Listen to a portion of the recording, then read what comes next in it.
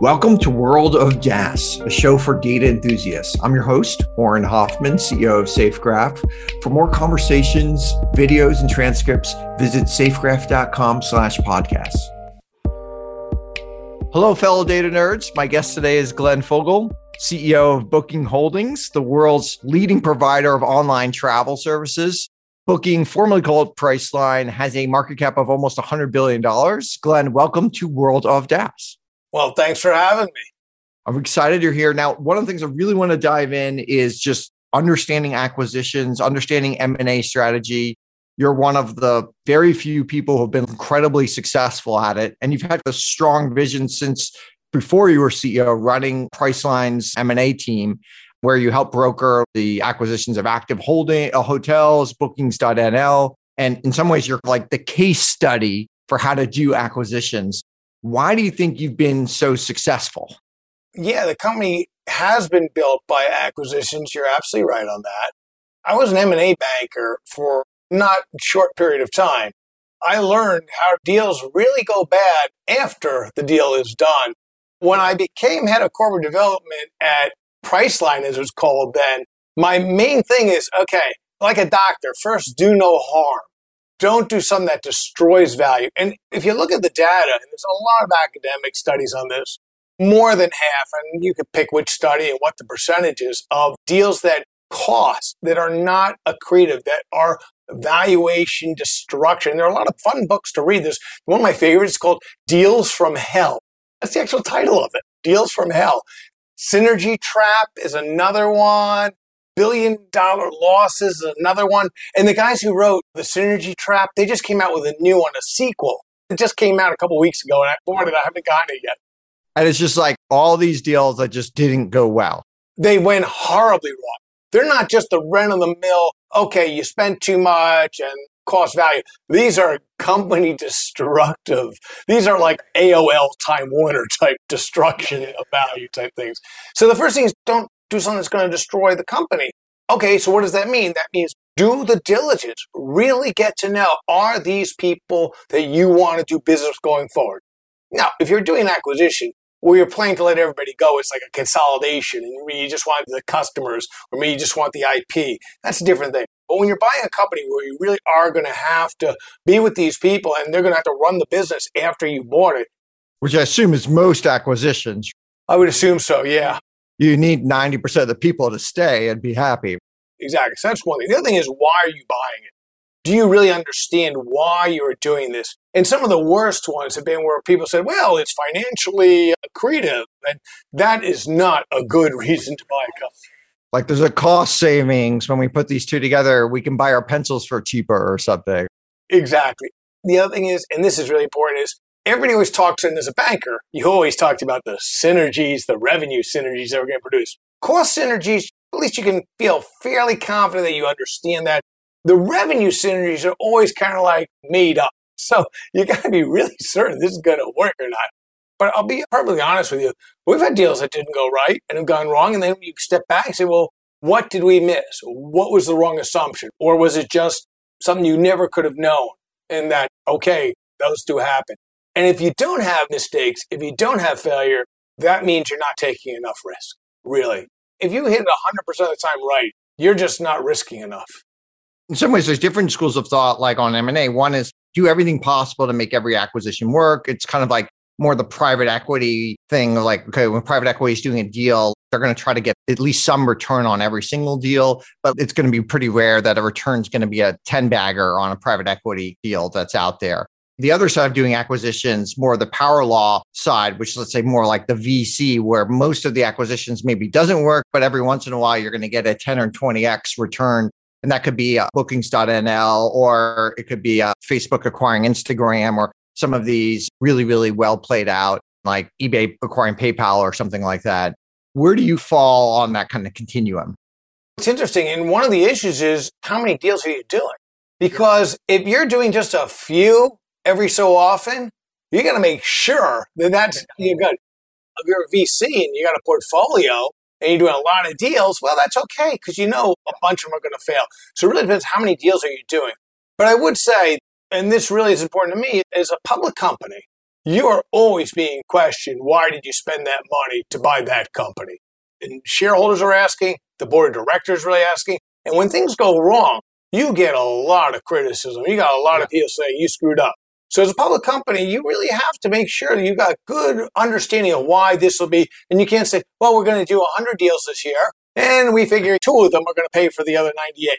That is not a good thing to go into the boardroom with.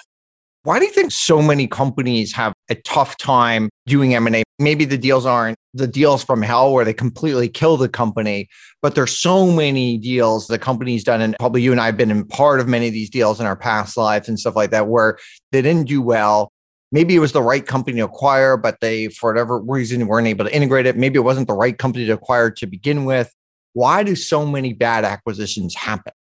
There's so many reasons. How much time do we have to go through them all? But there are a couple that you see happening over and over and over. First one is, why was it a good idea to begin with? What was the thinking there? And I'll be perfectly honest with you. I believe it's true that some deals happen because of ego. And whether it be the CEO or the board or the whole company's ego, they just want to be bigger, or they're jealous of a competitor's size. That's a really, really bad idea. Another reason is that people are desperate or think they're going to be desperate. So you've run out of good things to do to improve your business on your own. It's like a sports team that's really doing badly. And you think, well, if we change the coach, they'll all play better. Okay, the company's not doing well, so let's go buy another company and then it'll make us do better or something. Again, there are so many different reasons. But really, the thing that I look at, was there a misalignment of culture and expectations? That's a good killer of company acquisitions, where the culture is so different, they would never work together. And people just leave immediately. So all the talent you just bought, so to speak, has disappeared because they don't like the way you do your business or just a different culture. Again, we can go on this forever, but I would say before you do a deal, make sure you've gone through your checklist. I feel like you're one of the best people in the world at acquiring companies. If I think of the flip side, like one of the reasons I admire like Barry Diller is he's one of the best people in the world at like spinning out companies. Have you ever thought about the other side of it? We have, but we haven't bought enough companies to make it worthwhile to say like, oh, we get more value, we spin this off. We really bought the companies that we believe there really is a benefit of being part of the company. And if we were to dispose of it, that would actually decrease the valuation more than we get for the spin out of that company. Are you a conglomerate or are you really integrated bunch of companies? And that's the big difference. Certainly IAC is more of a conglomerate in a way. Absolutely. And look, he has been incredibly successful at acquiring companies too. Barry Diller is just amazing at many things, so you can't really knock him. In some ways, from afar, the way I see your strategy is similar to like maybe a Berkshire Hathaway, where you buy good companies with good teams and you let them operate. Now I'm learning that there's more integration behind the scenes than I would have known. Well, we certainly started off very much so in the idea of let that company that has built what they built, and the reason we want to buy them because they do good things, let them continue to do what they're doing. It would have made zero sense for us having said, well, there's a good company because really great management team, they really know what they're doing. Let's buy it and integrate it. And then those people who built the company, they'll leave. That seems stupid. In fact, the first really big and really critical company we bought, Active Hotels, my pitch to them, and they had offers of a higher value than what we offered, was we'll let you keep doing what you're doing. See, we had a company in Europe called Priceline Europe. And if you want to destroy value besides buying bad companies, another way to do it is put a bunch of Americans into a non-American company culture, see what happens. So we parachuted a whole bunch of American managers trying to create Priceline Europe, and it's a dismal failure. It's not working out. And now I'm looking around saying, okay, does anybody know how to run a business here in the UK? And these people, active, really smart guys. And my pitch to them was, join our team. We'll let you keep doing what you're doing. The reason I want you to be part of our team is because you know what you're doing. Last thing I'd want to do is lose them. In fact, we came up with compensation packages that really align them with what they were already doing. So basically, they got to get value right away by selling shares to us, but they also got incentive compensation plans that really allowed them almost as if they had continued to own it, really lined up our alignment. And that was really important. How do you think of brand? Because obviously, when you're buying a company, they have some sort of brand that has value. In the B2B software world, let's say when an Oracle or Salesforce acquire a company, they often like strip out the brand and it becomes like the Oracle data cloud or the Salesforce marketing cloud or something like that. But even like 10 years later, people still use the old brand of the company that they acquired, even though that has been completely discontinued because that brand in some ways is still so enduring. How do you think about when to rename it Bookings or something, or just keep it the brand that it is? So we were Priceline.com. And we were Priceline.com for a long time. And we bought these other companies, Active Hotels, Booking.com now, Agoda, Open Table, Kayak, all those things. We buy them all. But the ownership at the top was Priceline.com. But we realized that for Wall Street, because, for example, Booking became such a bigger portion of it, we needed to change for the way the investors looked at us. It wasn't Priceline. It really was Booking more than anything. But we didn't want to change the brands that the customer knew. There's a lot of value in that. So we kept those brands exactly as they were. And that's a big difference because if we had changed everything over to Priceline when we bought Active or bought Booking or Agoda, that would have destroyed a huge amount of the value there. And that's something that you really have to think very carefully before you change that name. Is there a particular acquisition that you made that maybe didn't work out? And what's kind of the takeaway? How do you do a post-mortem on it? Boy, there are a lot. And there are investments we made. For example, one of the areas that I thought would be very interesting to be in was going back in the value chain to where the systems that help do the back office for hotels. Make it simple for the audience here. There's a systems type work for hotels. And there was a small startup in Barcelona. Thought, wow, this would be really good to try and help build that out because it really fits with our hotel partners. Perfect on paper. And what happened though is, so we brought them in. The problem is though, is that we couldn't get the rest of the company to work closely with these people because they were so busy just growing what their own business was. So Booking.com, for example, was still growing at over 100%. There was no time to spend on how can we work together to provide a better service. So it's like one strategic BD person at Booking thought it was a good idea, but like the average marketing and salesperson. And nobody had talked to them. And nobody had told them this would be a really good thing to bring in and got them to sign on. So there wasn't that buy-in from the rest of the company. They, of course, said, look, I got my objectives. That's not on the list of things that I get paid on. I'm not doing that. So we end up shutting it down. And the person who started that, though, great guy, he is now the founder of a company called Travel Perk, which is a corporate travel company. It's got, I think it's a unicorn.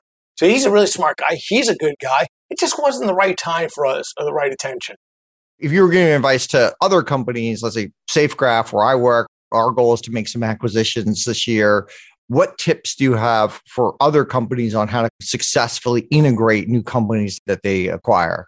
Well, you have to make sure that all your key leaders are totally part of this process. And not everybody's going to agree, by the way, of course. Get a large enough group, 10, let's say, you're going to have smart people going to just disagree. And they're going to say, I don't think it's a good idea. So disagree and commit to it. That's the thing. After the decision is made to do it, they've got to be committed to making this a success. 1. 2, don't wait until you buy the company to have what's the plan after we buy it. Before you buy, as part of the diligence, you're working out what's the plan after we buy it. So you've already done the diligence, what needs to be done. That's part 1. And part 2, you really have that plan day 0, day 1, week 1, month 1, quarter 1, quarter 2, quarter 3, year 1. What is going to have to be done? Who's in charge of it? Who owns it? Who's going to be responsible if it doesn't go right that you're going to yell at it and try and fix it? Those are so important because otherwise it's absolutely not going to happen. My personal favorite booking company is OpenTable. I like using it. I like the fact that it's like a SaaS business and it's a direct to consumer business. It's like a B2B2C type of business in a way. How do you think about these B2B side of, because most of your businesses are more B2C side? It's interesting because while we don't sell the service on the B2B, we do have a two-sided platform, just like OpenTable does. Well, we don't have that back end stuff that I talked about. We do have a lot of things where we have to work with the partners But the thing about Open Table that really is great is the fact that it has, same as the rest of our business, these true network effects. When you have more people using it for getting reservations, that's more valuable to the other side, the restaurateurs trying to get it. And the more restaurants who are on it, the more interesting it is to a potential diner to find restaurants to get a reservation. The more people and the more business you have on each side of that platform, there really is an incredible benefit to that. And that's why it is hard when there are companies that already have that to be able to be effective against that company. There's no doubt that does happen. Well, one of the nice things about Open Table is there is a single player mode.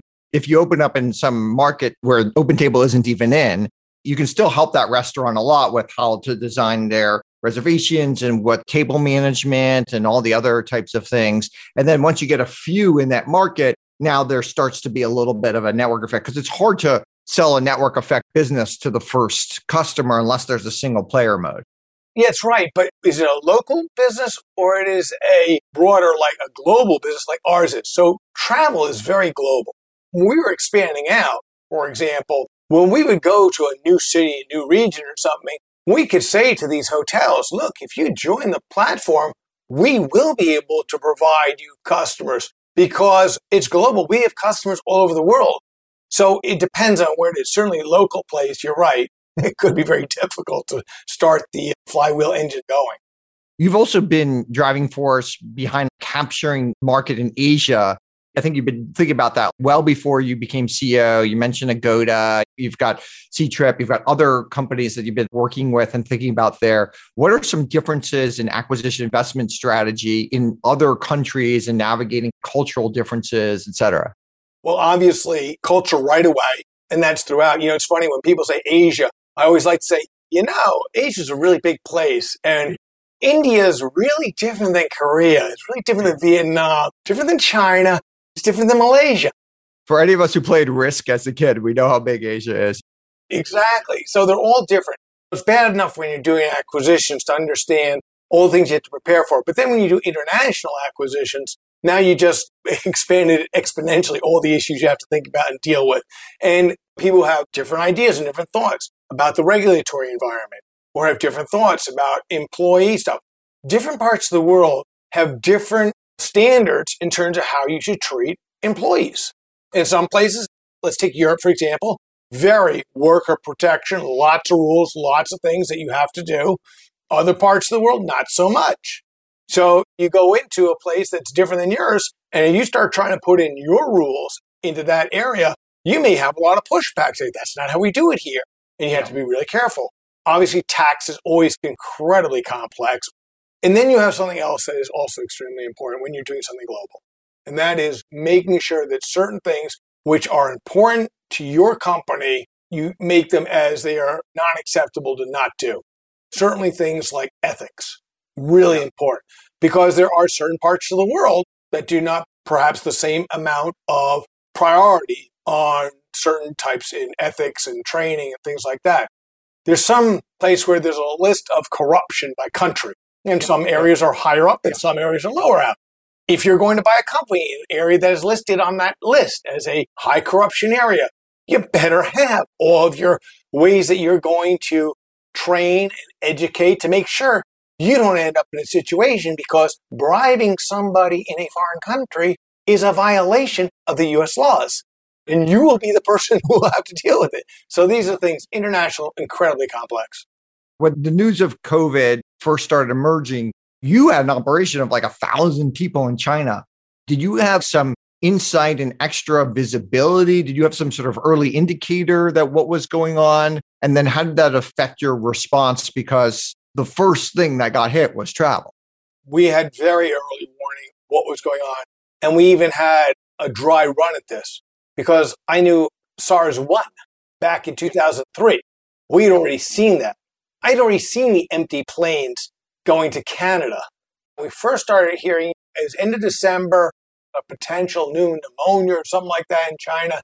And right away, it's like, this isn't good. And then first week January, sudden Shanghai, a bunch of our employees start not going to work. This is not good. Why is that happening? So you're just seeing lower rates of people going to work, essentially. Well, it's not from illness. People are just getting concerned. And now you start seeing the little bit of news coming out in this first week of January. So say, okay, we potentially have a really big problem happening. But the question was, is this going to be like SARS 2003, which, while bad and was very devastating to travel in Asia, I mean, really bad travel. But in terms of a human issue, every death is terrible, but not that many people.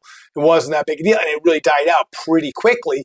Or is this going to be like the pandemic back in 1919, 1918, 1920? All the internet travel stopped in 1919.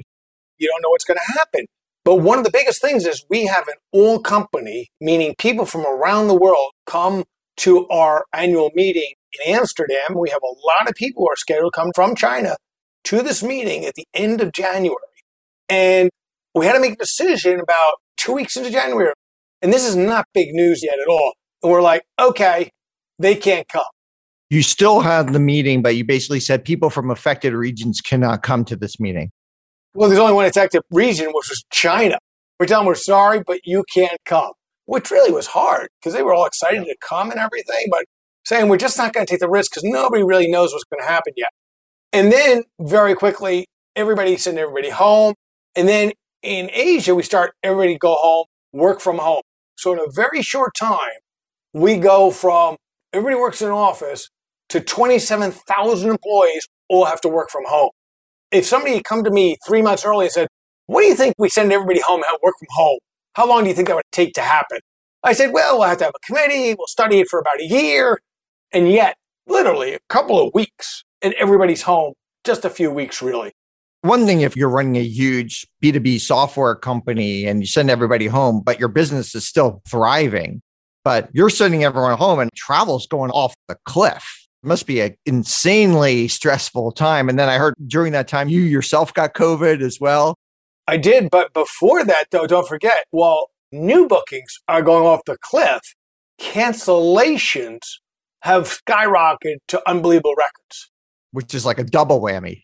It's terrible because now you have the terrible problem of issues where people are pleading, they need their money back, they're losing their job, but we can't give them back the money because the money's with the hotel, not us. We don't have the money. And the hotels are saying, we're not refunding that. We need that money because there's no business. We need that money. We're not giving it back.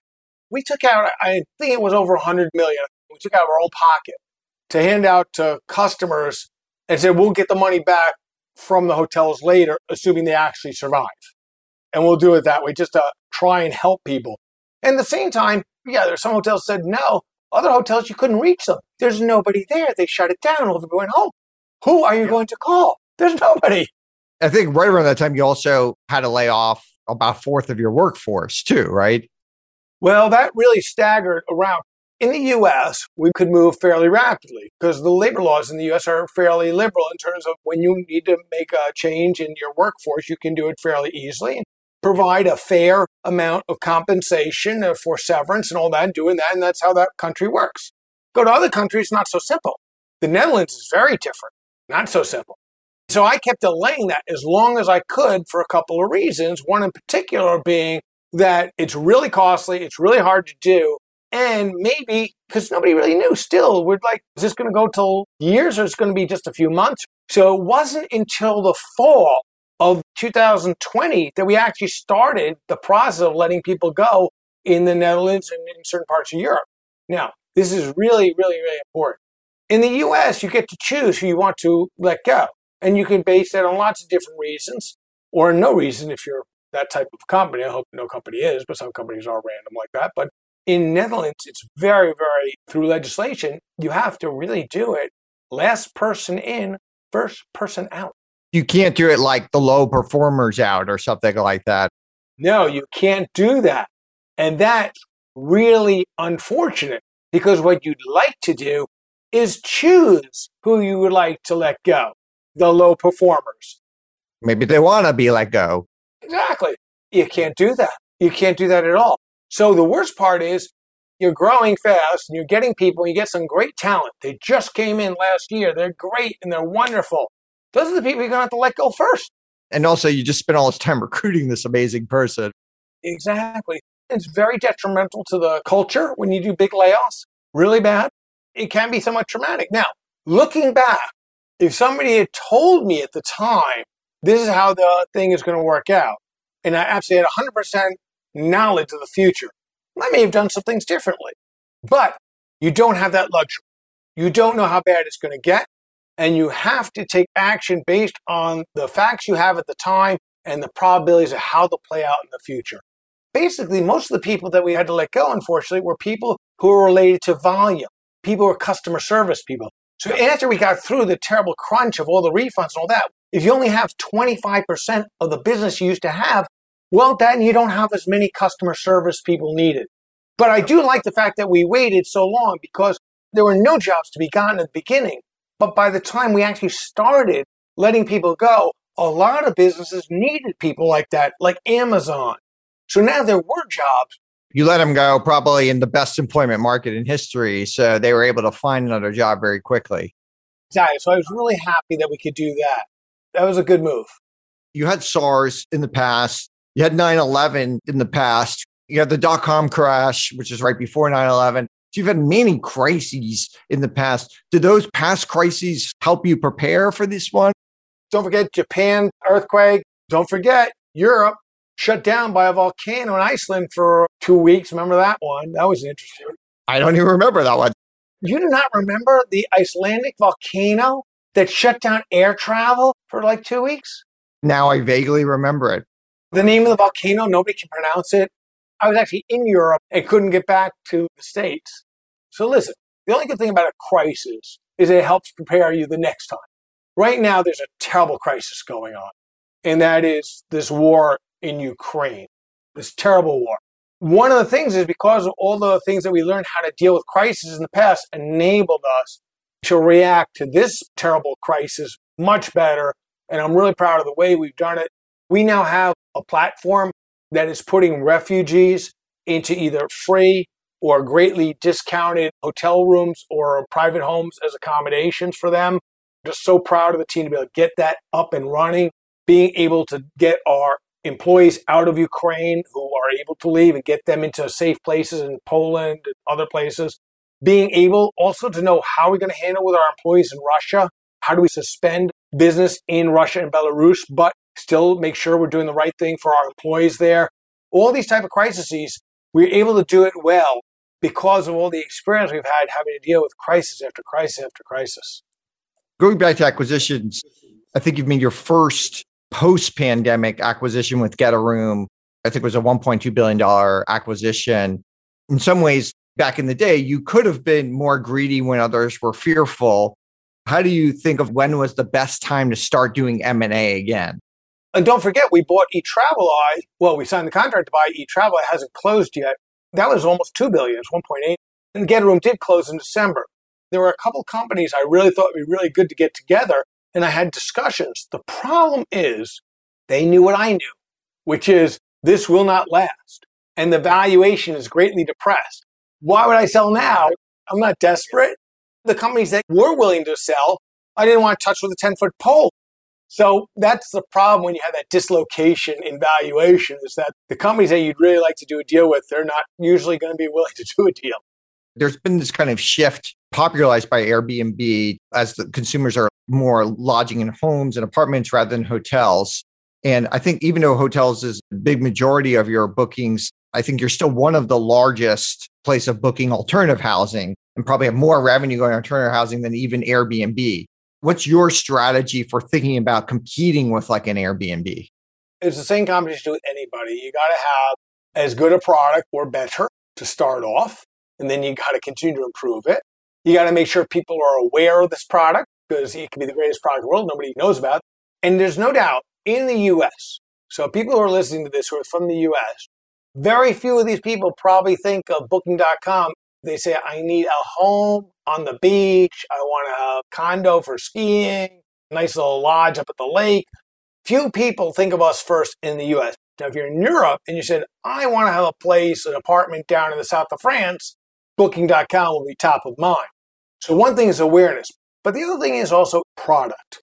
And there's no doubt there are areas in the U.S. where we need to improve our product more. I'll give you, we just came out recently with an insurance product for the homeowner that if somebody breaks their leg in the home during the thing, our insurance will cover that. We didn't used to have that. Airbnb had always offered that. If you're a person renting out your own home, you say, well, which one would I rather go with? I'll go with the one getting the free insurance. So you got to make sure the product is as good. And then you have to do the marketing so people are aware of it. What's your prediction, let's say 2023 travel, 2024 travel? How is it going to look differently from 2018 and 2019 travel? Are we going to see business travel at 50%, but personal travel at 120%? Or how do you think those things change over time? There are definitely things changing. Everybody's allowed to throw a dart. So my dart is a couple things. Business travel absolutely is coming back right now, and it will continue to come back. But I believe in the future, it will always be a smaller percentage than it was pre-pandemic because of things like we're doing right now. Being able to do what we're doing eliminates a lot of travel that people felt they had to do. Now you don't have to do it. And if you're a CFO, you're looking really closely. Do we really need to spend the money for those kind of trips or not? The flip side of that, though, some people say is, well, yeah, but with people living away from the office, be able to do a lot more flexible working away from the office, maybe there'll be more travel. You got to bring people together every quarter for internal meetings and things. Exactly. But I don't think it's going to be as much. The next thing that's interesting is the higher end hotels and the front of the bus, they call it, the first class seats in the planes, the business class seats in the planes. The suppliers made a lot of money off those. And if that's going to be reduced, that changes the economics of the airline and the high-star hotels because they can't depend on as much of that corporate travel that really helped fund the business. So you got to change it around a little bit. That being said, though, I'm seeing rates at hotels that are in leisure destination, which are just off the chart crazy rates. But that could be part of because there's such pent-up demand right now to travel. Maybe 23, 24 comes back down a little bit and leisure rates go back to a little more normal rates, is where they are right now.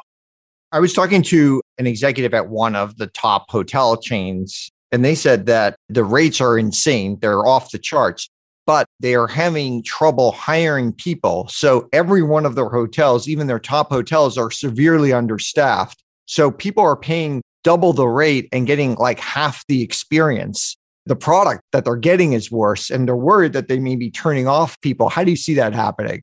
I had a conversation just like that too. And I don't think it's the same person though, because this CEO of a very, very luxurious brand, what they're doing is they have shut down a significant number of the rooms in that hotel. They are not trying to fill those.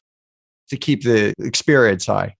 Exactly. And he says, look, my revenue is higher than it was before with a lot fewer rooms and a lot lower cost.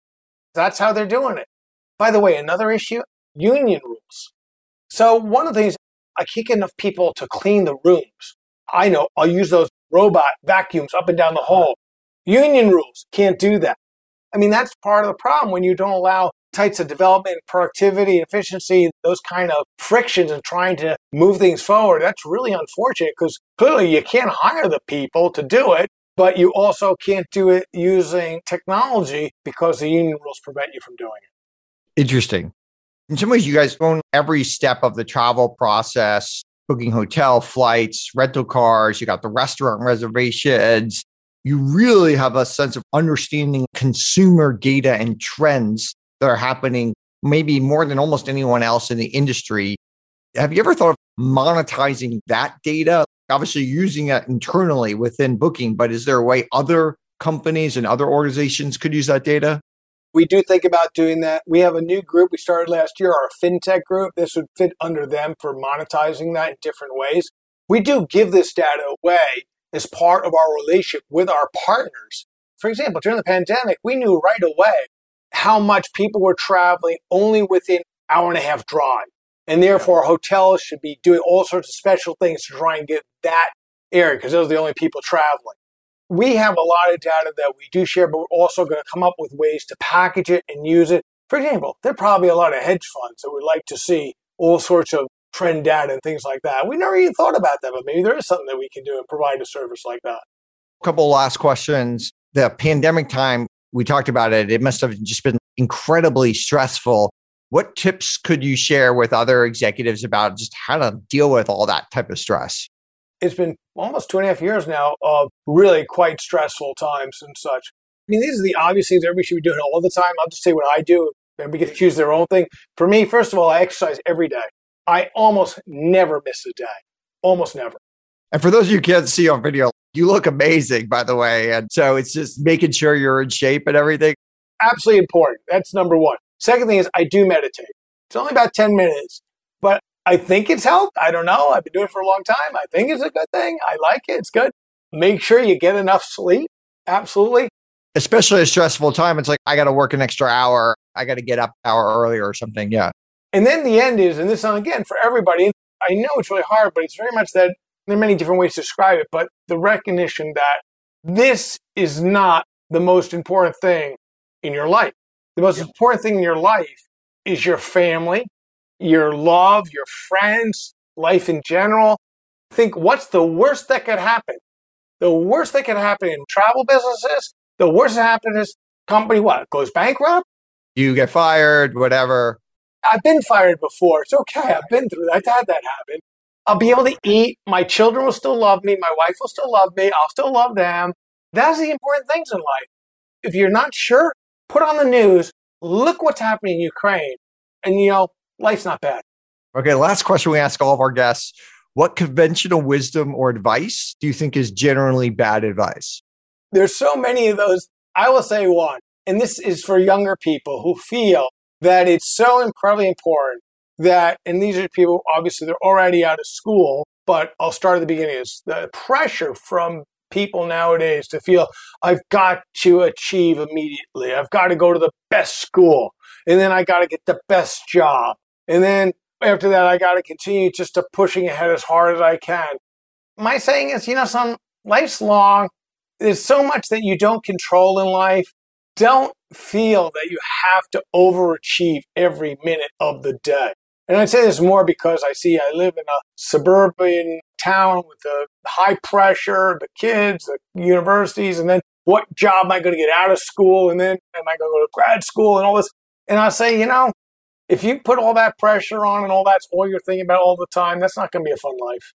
But it's hard. I mean, if you're giving advice to a young person, they got their parents pressuring them, they got peer pressure on it. It's hard to break out of it.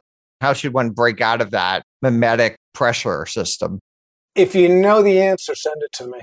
All right, that's fair. Thank you, Glenn Fogel. This has been amazing.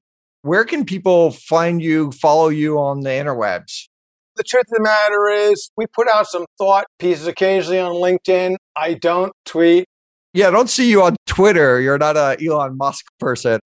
No, not doing that stuff. The occasional Squawk Box thing, etc. But if somebody does need to get me, my email's pretty open. All right, Glenn, thank you again for joining us at World of DaaS. Well, thank you so much for having me. Thanks for listening. If you enjoyed the show, consider rating this podcast and leaving a review. For more World of DaaS, and DaaS is DAAS, you can subscribe on Spotify or Apple Podcasts or anywhere you get your podcasts. And also check out YouTube for videos.